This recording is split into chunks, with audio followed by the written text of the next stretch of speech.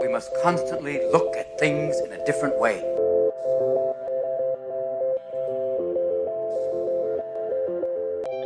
The Healthcare Education Transformation Podcast was created by two physical therapists out of the desire to learn more about the different educational roles in physical therapy and healthcare, and how healthcare education works by talking with educational leaders and people with different perspectives within physical therapy and across interdisciplinary lines on how education can be improved to disrupt the status quo of healthcare education. This is our journey, and thanks for listening. Are you a third-year physical therapy student that excels on tests when you have study guides, checklists, and deadlines? With all of the information available about how to prepare for the NPTE, it's easy to get disorganized and not feel prepared going into the big day. NPTE Prep Success is an online course that provides PT students easy-to-use study guides and step-by-step guidance through the NPTE preparation. To learn more, visit kylericeprep.com. Thank you again all for your continued support, and now for the show. Hello, everybody, and welcome to another episode of the Healthcare Education Transformation Podcast. I'm one of your hosts, Dr. F. Scott Field, and we've got a guest on today that has spent quite a good time in Major League Sports, which is really cool. We've got on today Dr. David Meyers. David, if you don't mind, tell our audience a little bit about your educational journey and how it got you to where you're at these days. Absolutely, and thank you so much for having me on. And so a little bit of background, my dream was to work in professional baseball. I played baseball growing up. When you realize you can't play a sport professionally, for those of us in the sports world, we make that decision. We want to work in that. So I grew up with a diehard sports fan father. My father was also chronically ill with kidney disease, had his first transplant when he was in his teenage years from my grandmother, lasted 27 years. He had his second kidney transplant when I was undergrad in college. That had a profound impact on me. Also, the fact that he was a diehard sports fan, and I considered him a sports genius. So it rubbed off on me. It was his way. It was my way of seeing what perseverance looks like. And so sports meant that in my life in terms of proving myself physically, even mentally. And then eventually through my education, I was learning disabled actually growing up. They wanted to put me on medication when I was real young, but I grew out of it. I grew out of my individualized education program. And so formal academia is not something that I personally ever had fond thoughts about. So it's funny, I got my DPT, but the dream was to work in professional baseball. Got to live out that dream with the St. Louis Cardinals. Funny enough, Cardinals Mets play in the NLCS in 2006 for you baseball people out there. My father dies a few weeks after that, about a month after that. He says the Mets aren't going to be the same for a while, AKA the Mets are going to continue to stink. And 9 years later after that, I'm getting hired by the Cardinals, the team that beat them. And it was really ironic, incredible, dream come true. So I have nightmares of Beltran with the bat on his shoulders. You are a baseball guy. I'm a diehard Mets fan. I grew up on Long Island, Islip, New York, What? Wait a second. Yep. Hold on. I'm in Plainview right now. All right. Yeah. A little bit painful. And actually, as a part two to this, right? You've been a veteran in this area for many times. As a part two, we've got a Mets rookie trainer coming on in a couple weeks. So it's going to be a neat little series. But all right. Yeah, diehard Mets fan my entire life. That series was brutal. I don't fault Beltran. Mets fans do. There was a lot that went on that game, but memory just etched into my brain. I can't. Let me quiz you. What was the pitch sequence? Oh, geez. All I know is that it was the bender, the curveball that got him. It was a first pitch changeup, if I remember correctly, which was a little odd. Right. And Waino, being Waino, Adam and Yachty being geniuses. And then they struck, the third pitch, the curveball looking. Yachty, to me, I used to think he represented a Mets killer, but in all honesty, the guy's just a baseball team killer. I mean, he does that to every team. So it's not just the Mets. Chipper Jones, I think, was more of a Mets-specific killer. But Yachty. Could I tell you a quick Yachty story? Yeah, please. All right. So, this, you just got me. I'm glad you didn't tell me before we went on the air. So now I'm more excited. Now you got the energy out of me. You woke me up for this Friday morning here. Good. I get hired 2015.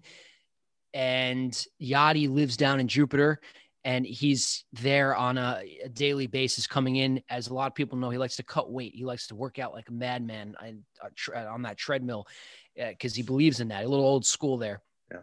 And I see him every day on the treadmill running. And I'm like the only one in the facility in January, February, when I first got hired, trying to figure out what to do, what's going on here. And every day he's right in front of me on the treadmill, running away. And he always said hello to me every single day. He waved to me, started his treadmill. And I was like, that's Yachty. That's a guy that I didn't like very much. And over time, I just, I start to get to know him. I'm like, this guy seems like a pretty nice guy and he works hard. And so one day he's in the training room office in my office on my chair. And if you wind the clock back to 2006, I was in SUNY Albany. I was graduating that year. Like I said, my father was sick. The Mets, that game happened, and I took my dorm room chair and I chucked it across the room. I was so upset, come on. I was 21, never really saw the Mets, had the Subway Series, whatever. We're not going to make this full thing about baseball, but it was tough being a Met fan. And I'm telling him, I'm like, you're sitting in my chair now. I got to tell you a story, Yachty. When you beat the Mets and you struck out Beltran, I was so pissed. And he laughed and he got a kick out of it. And it was just one of those pinch your skin moments of, I'm now working alongside this guy. Eventually I'd help rehab him a little bit. And I was looking at him on TV 9 years before thinking so talk about manifestation. Guy in Long Island, grew up on the island too. Yep. Didn't ever think I had any business being in a professional sports setting. The dream was to work for the Mets, and I got a day there in 2014 with Mickey Levinson, rest his soul. Mickey passed away about a month now ago. HSS, one of the senior therapists, was very good to me. He's the one who brought me to Citi Field when I was doing my residency at HSS, and very, very grateful for him. Very good to me, and he gave me that first opportunity. Met David Wright, brushing up against Terry Collins, on the field behind the turtle, and then the Cardinals job came after that. So you got me pumped up about baseball now though. So you brought just it out of chills down my spine too. I feel that connection there. I love it. So tell me a little bit about, let's say, people are interested in becoming, a therapist for a pro sports team. I thought that's what I was going to do too. I was going to work for the Mets for sure. Right. I was going to be an ortho bro my whole life and, just do pro athletes and nothing but. Now, fast forward many years, wife and kids and family and, several jobs later, I've worked my way up the ladder in kind of the geriatric world. So it went a completely different way, but it worked out because now it came full circle and I'm teaching full time and the courses that they needed happened to be geriatrics and tegumentry and then patient care 1 and 2, which is transfers and wheelchairs and walkers. So, it all worked out in the grand scheme of things. But early on in my career, I thought I was going to be pro sports guy for life. Tell me a little bit about the roadmap. How do people break into the pro sports world when it comes to physical therapy? Yeah. So it's one of those things where it's tough to just fall into it if you don't really want to be there. And if you doubt yourself, you'll talk yourself out of it rather quickly. I was just listening to a lot of motivational stuff. I have one of my channels on Spotify, and it's all a lot of famous stuff, movies and Les Brown and people of that nature. And one of the things I've heard come up a lot of times is there was a man and he was given the decision of how he was going to be executed. And he had two choices. He could face the firing squad the next day, or he could go walk out those doors. And he goes, "What's out those doors?" And they say to him, "Oh, the scariest things." And they pretty much tell him only that. And he thinks about it. And the next day he says, "Okay, I'll face the firing squad." Somebody else asks, "Hey, what was behind those doors?" And the person said, "Freedom." And I think about that. And I think about some of the decisions I've made. And so for me, I'll share with everybody listening what those steps were. So I decided that I wanted to go back and do a residency because I knew I was ill-equipped. I tell the story, my first pro athlete, the rehab itself didn't go bad, but he retore his UCL in his elbow and it went bad for him. And I was so excited and overzealous and I was throwing with the player. And this is when I was working in Westchester for Tim Tyler, who you might know. And Tim's a big, Tim Tyler Twist. And it was a good opportunity. And I'm very grateful for Tim, by the way. Shout out to Tim. But I knew that I was not ready. Like I wasn't ready to work in professional baseball. I didn't have the rehab progression stuff there. And so I did the residency. So I knew I needed more. And then I meet Mike Reinold through Tim, and I'm at Team Concepts in Vegas. And we're by the bar, and I think we were both having like a quick drink or something. And I was like, all right, I got to talk to Mike. And it's funny because Tim always gave me crap. He's like, you know who you remind me of? You remind me a little bit of Mike Reinold. Now I'm 5'5". Okay. Mike's not very tall either. and so we both have a lot of energy. And I was like, oh, okay, I guess I'll take that as a compliment. And so I meet Mike, and I was like, and Mike is an absolute stud, obviously, in the field. And I'm getting this opportunity to chat with him. And I'm like, Mike, I want to work in baseball. I want to kind of go do what you did with the Sox and everything. Like, what should I do? And Mike is very practical. He's very pragmatic. And he goes, Dave, you should go. You want to work for the Mets, then who takes care of the Mets? HSS, do the residency. And I was like, yeah, you're right. I applied to the residency. I didn't tell Tim because I was intimidated by him. And he's the one who actually breaks the news to me. He's like, Dave, you're no longer working for me. And I'm like, what do you mean? He goes, you're going to go do the residency. And I gave you a good word. Why didn't you tell me? I know all of them. And I'm like, well, you're not the easiest to feel like I could talk to. And so anyway, I sought out these opportunities. And then when I was at HSS, and the reason I told that story before about the execution thing is pivotal moments. On the interview, they asked me, hey, why do you want to be a resident here? And I said to them right away, it just came out. I was like, I want to be in the dugout next year. And Teresa Chaya and a few of the other senior therapists, they're like looking at me. I call them the firing squad, actually, because they're, I don't want to say old school, but again, they've a wealth of experience in sports and HSS, big reputation. And I thought I screwed it up. I thought I blew it. And they tell me like, no, Dave, we actually want you because you knew you wanted to be in a specific specialty. You weren't just coming in to be a part of the HSS world. You had intention. And then another moment comes up where Pete Dreyevich, Greg Norman's former PT. Pete is an absolute, I call him heavy hitter in the field of hip therapy, especially with Dr. Kelly, Brian Kelly. And there was a moment I went up to Pete and I said, hey, what can I do to increase my chances of working in pro sports? And it was that thing again. I just put it out there. So like, I guess the point I'm trying to make, and then eventually that led to him telling me there was an interview for the Cardinals, and he didn't even help me get the job as much as he just told me it was there. And so I guess my point is like, for you out there, the most important thing you can do, it is your thinking. It's your thoughts. I'm going to ask, I am going to think it's possible, and I'm not going to talk myself into the firing squad and kill my chances before I let them happen. That's number one. Yeah, David, you brought up so many huge points there, and I want to come back and talk about all of them separately because they're huge. But one, I'm not a huge believer in luck. I feel like you make your own luck. You present these opportunities. I wouldn't even have gotten the teaching job I got had I not gone and pursued my EDD, which I didn't really want to do. It just kind of fell into my lap. And I was finishing my transitional doctorate after my dad had passed away, and I didn't finish it at East Carolina, where I started as a master's program. Then I luckily got into St. Augustine to finish the transitional doctorate there, right? And I finished that up. And while I was finishing that transitional doctorate up, the head of the EDD came to me and said, hey, are you interested in teaching ever? And I said, no, not really. My dad was an English teacher for 30 some odd years, and I sat in on his classes.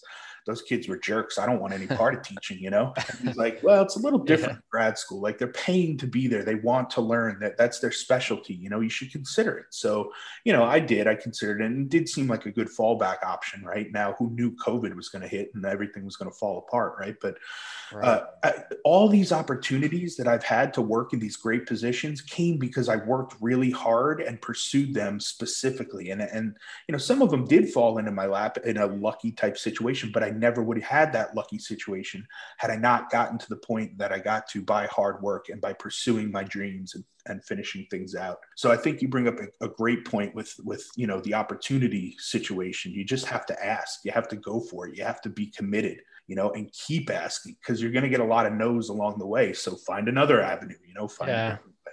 A lot of no's. Yeah. A lot of no's. The next thing you talked about here, and I want to talk into this, is, should one pursue a specialty? You said you wanted to do, a residency. Is that something that's necessary? Do you think it's beneficial? Talk a little bit about the residency, and then we'll talk about the third point. Yeah, I guess I'm somebody that does believe in aiming somewhere. I love the quote, "She or he who aims nowhere goes nowhere." I hear myself saying that a lot. I think it's been a very specific strategy that I've taken in terms of aiming somewhere. And I've learned from some of the things I've done post PT school is when I circumvent my goals, it just seemed, well, eventually we're coming back, and wait, why didn't I go directly for that? And so I guess I've just learned, like, go for it.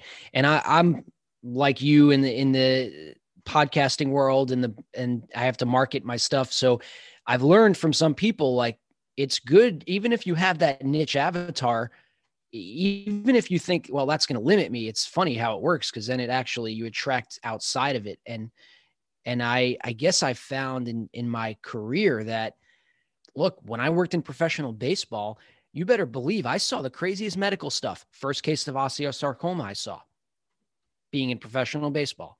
Unfortunate. I speak of that quickly, and that was a terrible, terrible case. Tons of different things, from players getting hit in between the legs. You don't see that in the PT clinic of a fractured testicle.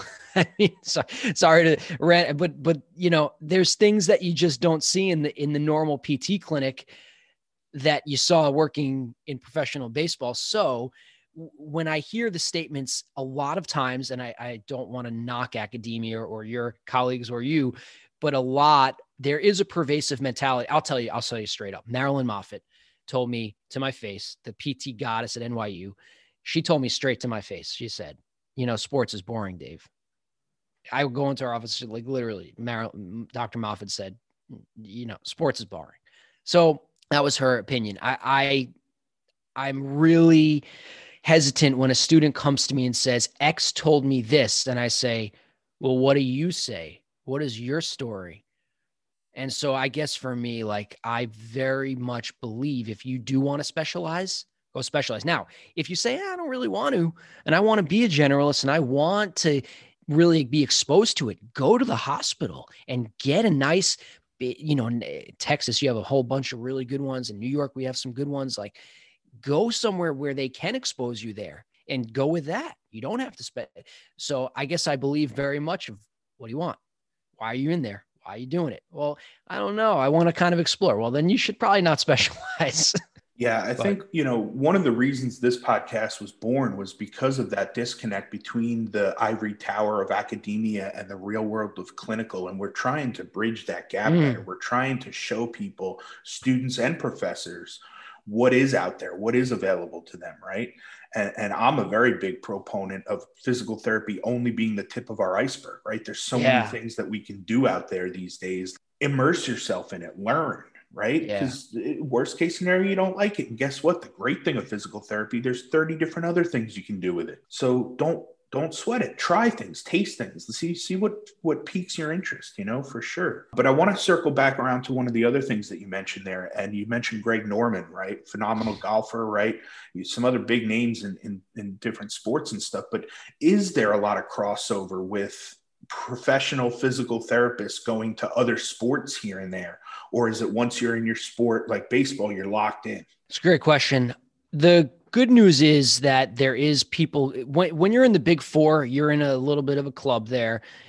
And there is that, like, even the sports section in the APTA, the heavy hitters, they're working with elite athletes in different sports. Of course, Mike is going to be known for his baseball, but that doesn't mean you're not going to get a Patriot coming into champion. Like, you're going to get several of those. So, well, and shout out to Dr. Blaze Williams and Dr. Walt Jenkins, two of my professors from East Carolina. I got to see a lot of sports when I was back there. So I love that. Yeah, I think there is crossover. Now, here's the thing.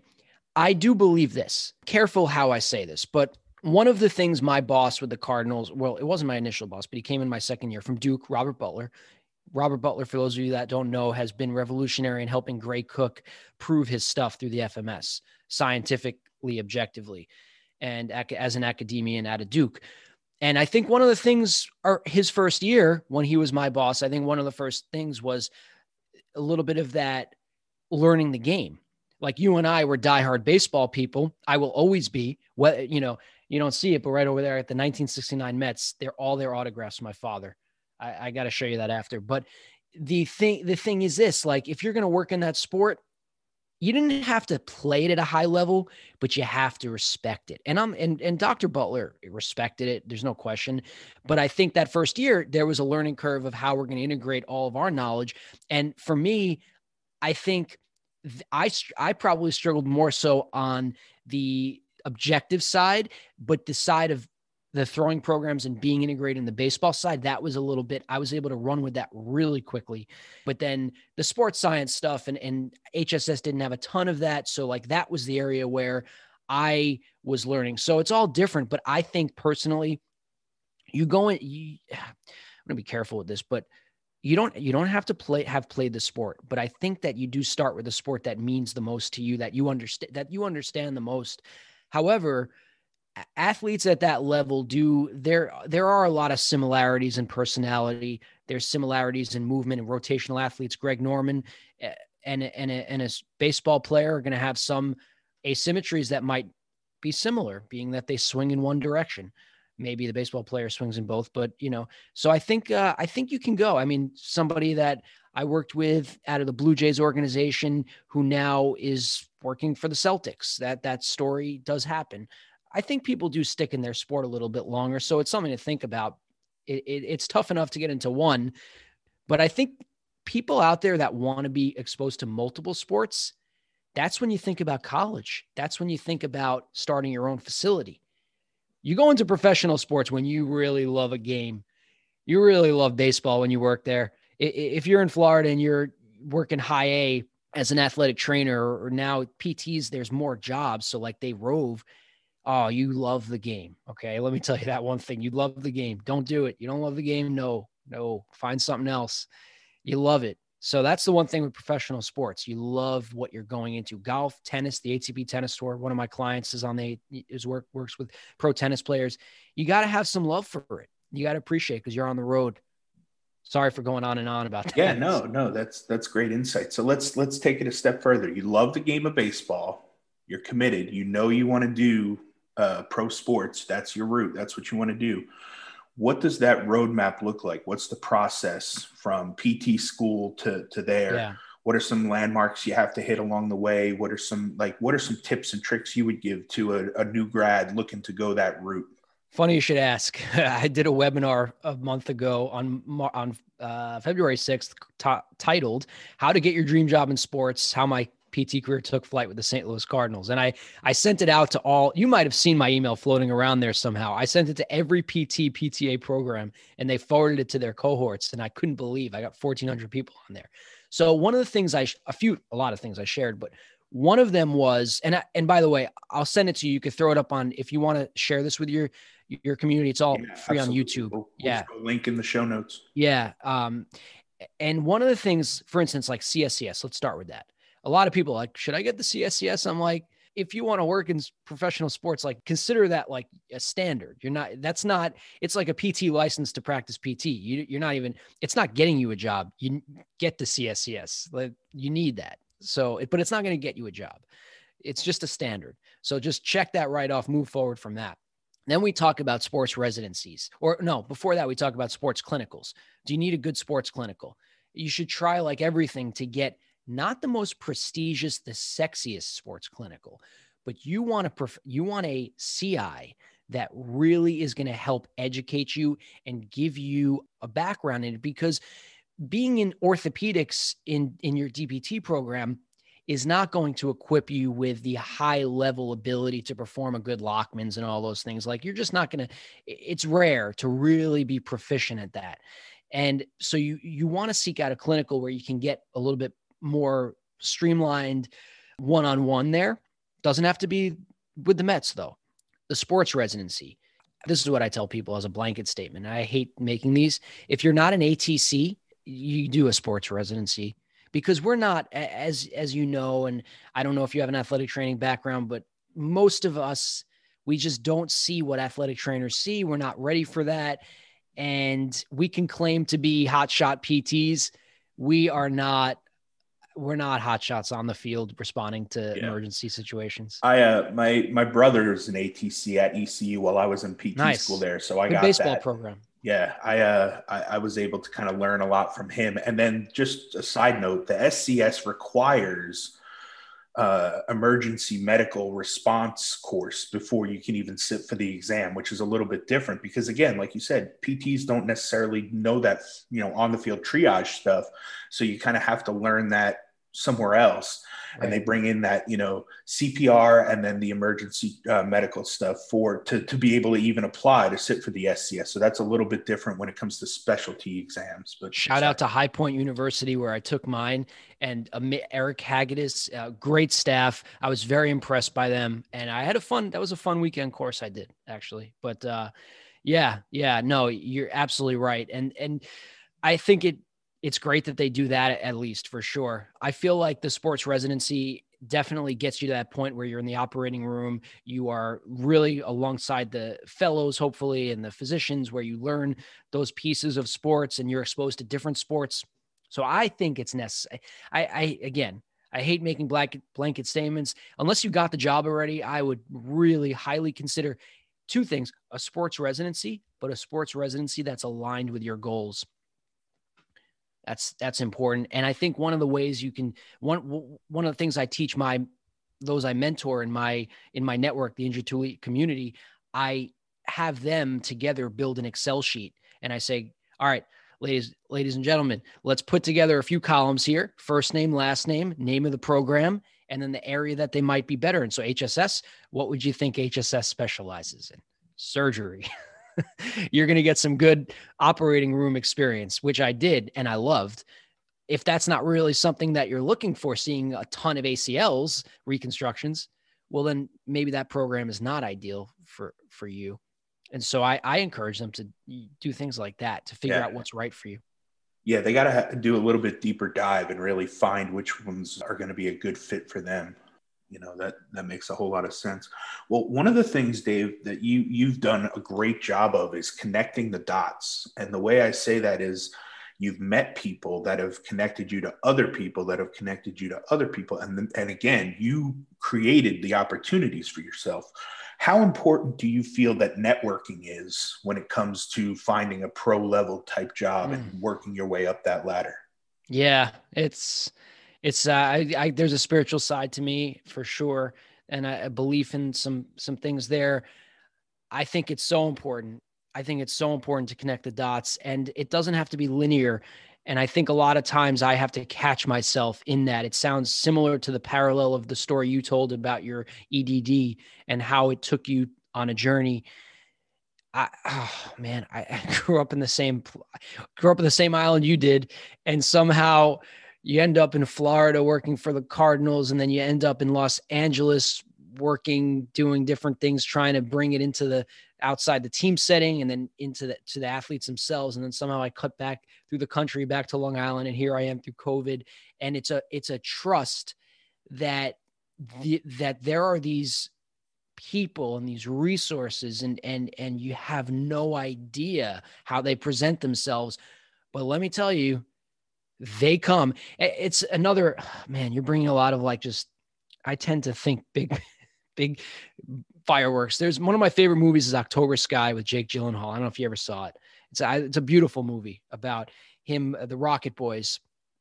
And there's a scene where Jake is walking down an aisle, giving his first big presentation on a type of cylindrical device for a rocket. And, this is in the 50s, Homer, I can't think of his last name. And he gives this really amazing, he wins the science fair in his area. I think it was in the Carolinas or something, or Virginia. And he gets off the stage. Everyone's cheering and going crazy. And he's everyone's shaking his hand. And this is like his big, it's his Eminem moment, And he goes, and one guy with a German accent goes, "Good job, Homer," or whatever. And the next person is a reporter. And the reporter goes, "How was it? How'd it feel?" And he goes, "What?" And he goes, "That was Werner von Braun. You just spoke with Werner von Braun, who's, a famous physicist, I guess, and he didn't even realize it. Do you know how many people out there and how many of you physical therapists out there and PT students out there are shaking the hands of quote unquote Werner von Braun's all the time? I mean, you right here are probably somebody that's going to connect me. I already know you're going to connect me with somebody that I had no idea. I mean, you're meeting these people all the time. And at the same time, I'm sorry to go on my soapbox. I tend to do that. At the same time, a bunch of you out there are also saying to yourself, your hands on your face saying, I'm not meeting the right people. It's the same story I told before about choosing the firing squad versus just walking out into the scary place. That was freedom. You're meeting these people all of the time. You got to be open and receptive to it. Absolutely. I tell my students they should start networking from day one as a student, because you never know who's going to be able to help you down the line, or who you're going to be able to help down the line that's going to propel things into greatness. I've been very fortunate and blessed because of this podcast to interview some of my absolute all-time mentors and favorites and just gods in the industry to me. Yeah. Whether people know who they are or not, I personally held them on such a pedestal, and I've been able to work my way up the chain to talk with them and interview them and pick their brains. It's awesome, isn't it? Yeah, it's amazing, and again, some of the opportunities that I've gotten have come because of this podcast. People have, heard my story and we interviewed each other and talked with each other and had a great chat. And then 2 years later, they come back around and say, hey, I noticed you were interested in teaching. Is that still a thing? Are you? Oh, well, yeah, actually. So, wow. The conversation starts, and just made my day. Oh, yeah. That's cool. That's a cool thing. It's definitely, like you said, a little bit of a God moment, right? A little bit of a spiritual thing, maybe, if you choose to believe in that. But at the same time, we're creating these opportunities by opening these doors and reaching out, and extending the hand, so to speak. That's amazing. So let's talk a little bit about this, right? You work on such a high level. You work with these elite athletes that are literally, this is the top. This is the 1% of the 3% that make it to the top, right? How is it dealing with these personalities, right? Is it, sometimes you hear about these prima donna athletes and but yet sometimes you hear about a guy like Yachty, who's just a really great guy, I think of Tom Brady. I can't stand the guy. I'm a Giants fan, right?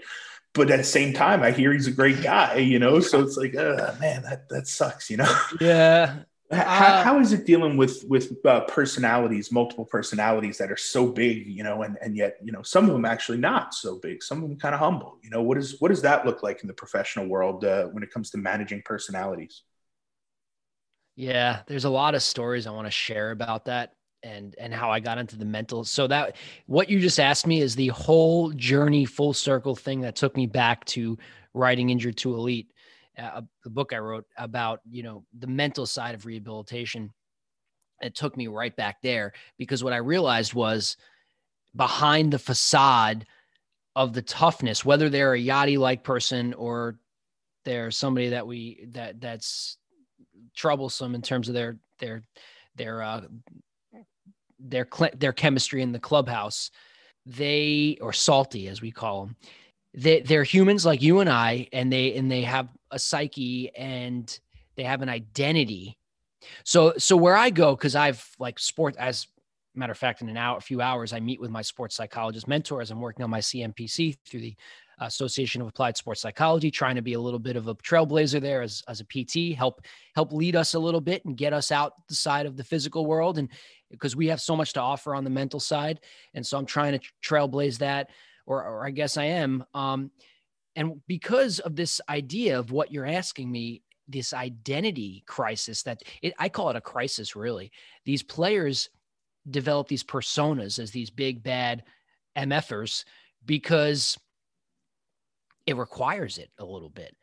Like Bo Jackson, he had an alter ego. He talked about being either Jason or Friday the 13th or Michael Meyers when he was on the gridiron. So these professional athletes, they come off. I'll never forget meeting Matt Holliday. First day I meet Matt, like Yachty was in there. Matt was in there. Matt's a big man. People don't realize probably how big he is. He could have played linebacker in the NFL easily. And he comes up to me and he shakes my hand And, you know, he's a big dude. And I was a little intimidated, and he goes, soft spoken, because that's how Matt is. And he goes, "Hey, I'm Matt. How you doing?" And I'm looking at myself like, I know who you are, you know? So like these people have these personas, and they're intimidating. Some of them are difficult to work with, but I'll tell you some things here in terms of working with them. First of all, try your hardest, like your life depends on it, if you want to be successful in this, to see them through that. Just like, well, me and my former assistant will never, during spring training, we'd make fun of the grown men that would be at Roger Dean saying, "Yachty, please sign my," and don't bring that to, look, it's okay. Tell them you love sport, you know, let them see your passion, but I'm not trying to be authentic, but you got to figure out a way to get past, you know, I had my David Wright moment. I was, when I felt like I was in high school. I felt like I fell in love when I met David. I really did. I had a moment. I had a moment. It's hard not to fanboy when that happens. You know, I had a moment. I get it. You got to be professional still as well. I get it. You got to get through that, because what I'm saying, what I'm getting at is, like, when Lance Lynn was in rehab with me, Lance is a very, like, he's just a bro. He's a bro, Lance, and he's a really good pitcher. But he pitched in Texas, actually. So but like when you're connecting with a guy like him, like, you got to shoot the crap with him. You got to be able to do that. You got to be able to just like flow with it and just see it as if like you both were just kind of hanging out. And I don't care what anybody says, like persona wise and identities, let that go out the window. You're on the same team when you work for a team. You know, don't look at it as, it's not doctor patient, like throw that out.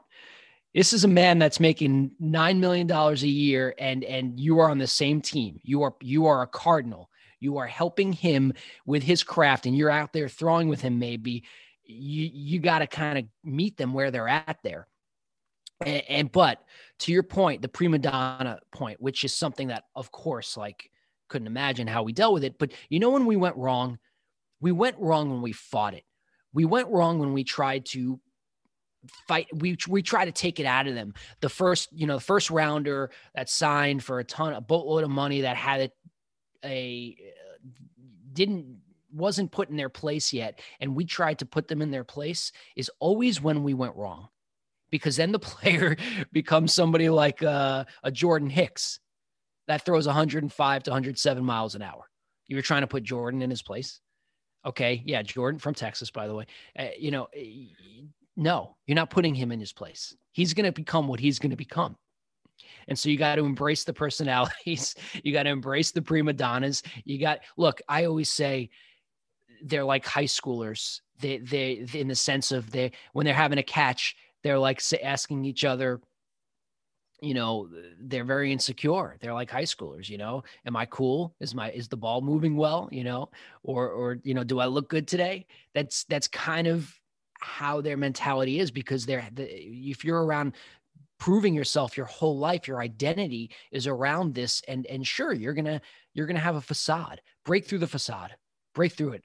Yeah. And I think one of the things you mentioned that I think physical therapists are great at is adapting, right? Just roll with the personality, whatever they're giving you, take that and work with it. You know? Because then you get that buy-in, you know? And I think patient buy-in becomes huge. And if you're trying to create team chemistry, that's a great way to do it. It's a good question. Yeah. Well, David, I want to circle back around to the book a little bit, Injured to Elite. Tell us a little bit about that. What is that book about? Where can people find it? Tell us your journey with that and the book. Thank you for asking. It's been my work over the past, really now over a year. I decided after I was in Los Angeles and I was really realizing the mental side of rehab is underserved. I had a situation with a ball player. He was sitting on a training room table. It was after during my first year, and he was sitting there cross-legged, and I felt this negative energy. And I consider myself an intuitive empath, but I was mad at myself because I missed this a little bit. And he was sitting there, and I felt this kind of something was not right. He had Tommy John signed for $400,000 or so, and his Tommy John rehab was going okay, not great. And I kind of just made light of it, kind of like you were saying before, rolling with it, kind of almost made a little bit of a joke kind of thing, not at him, but with him kind of thing.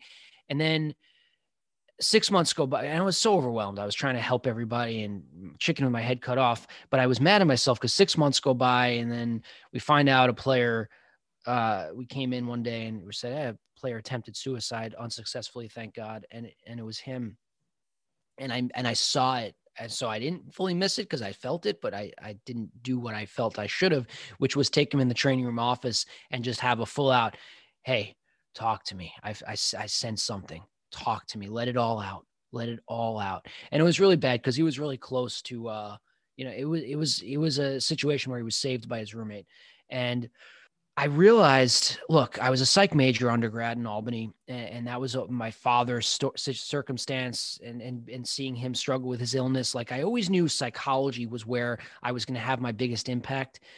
And I was in LA and I was working with patients, and I had my mentor, John Denny, who taught me a lot of the spiritual side and mindfulness and reset breath and heart math and heart rate variability, stuff, all these things.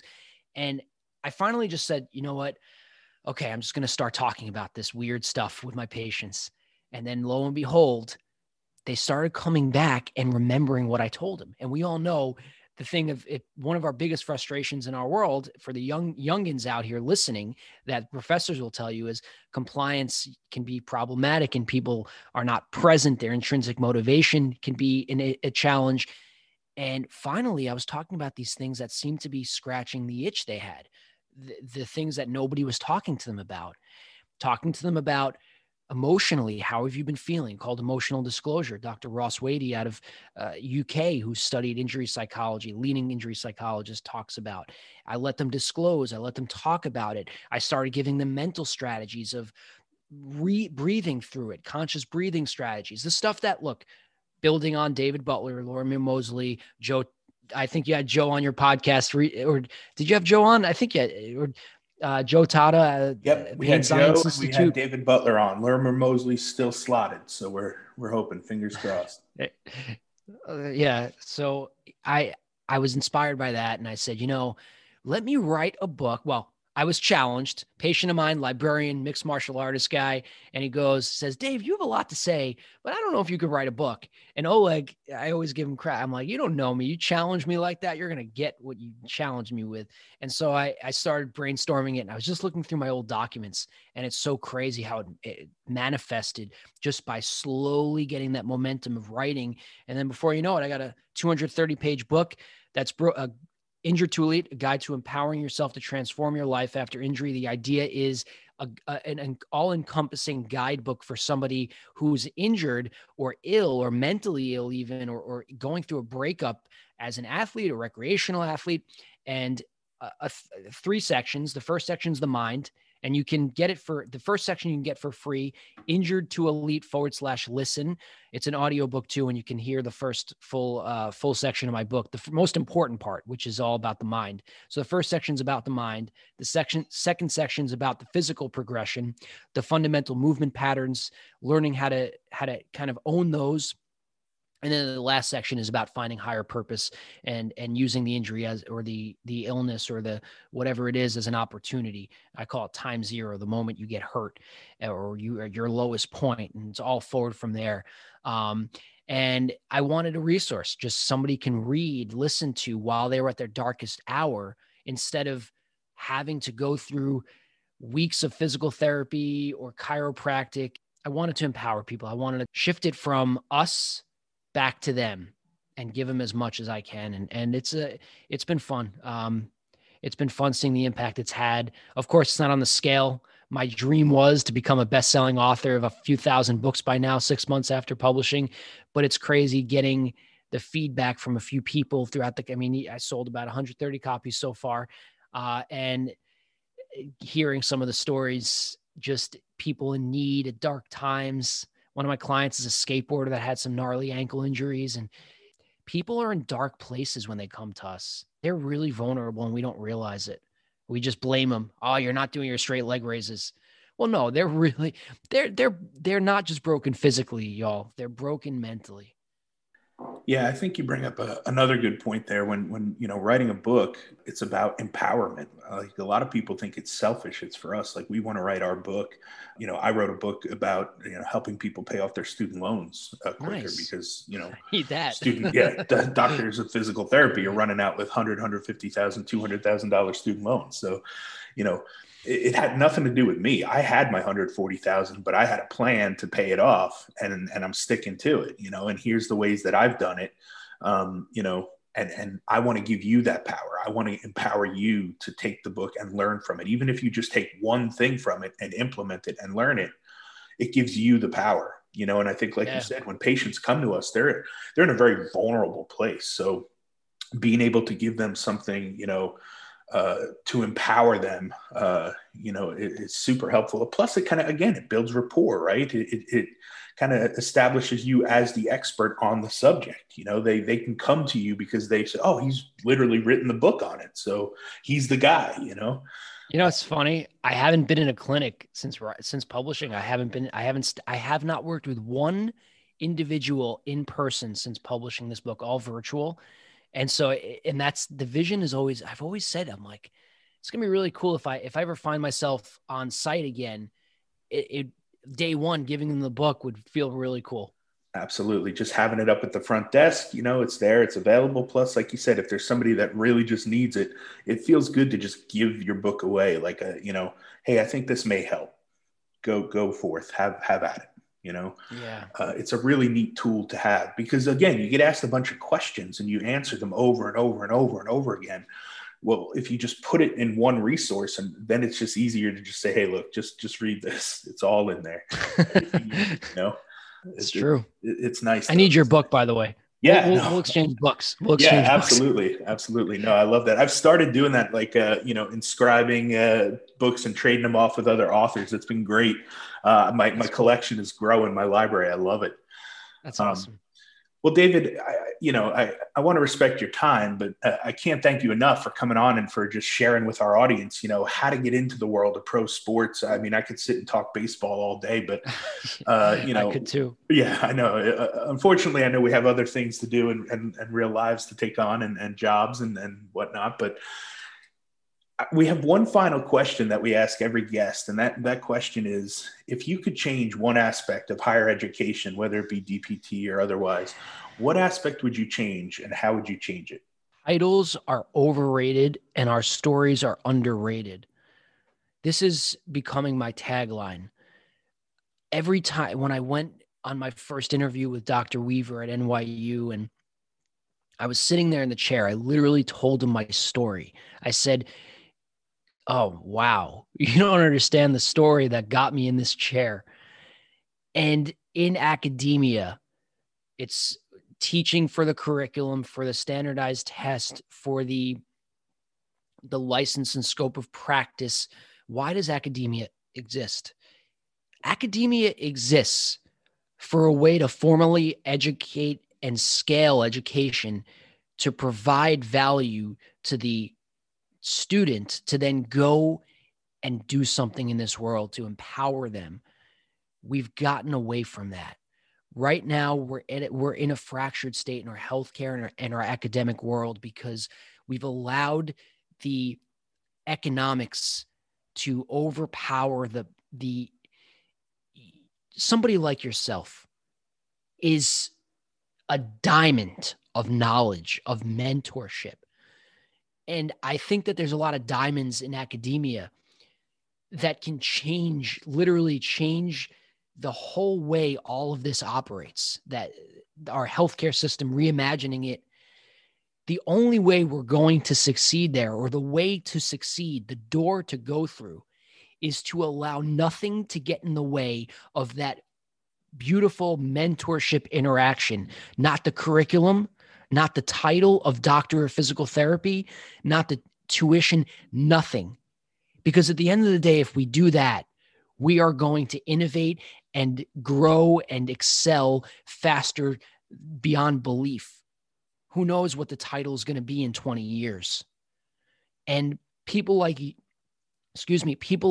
that have had a tremendous impact on me, that one professor, Professor Weaver, for me, that just had a glimmer of belief in me that I could be the one PT student that was going to go and work in professional sports after graduating from NYU, or the one resident at HSS that was going to go on to do something, because I didn't believe in myself always, every moment.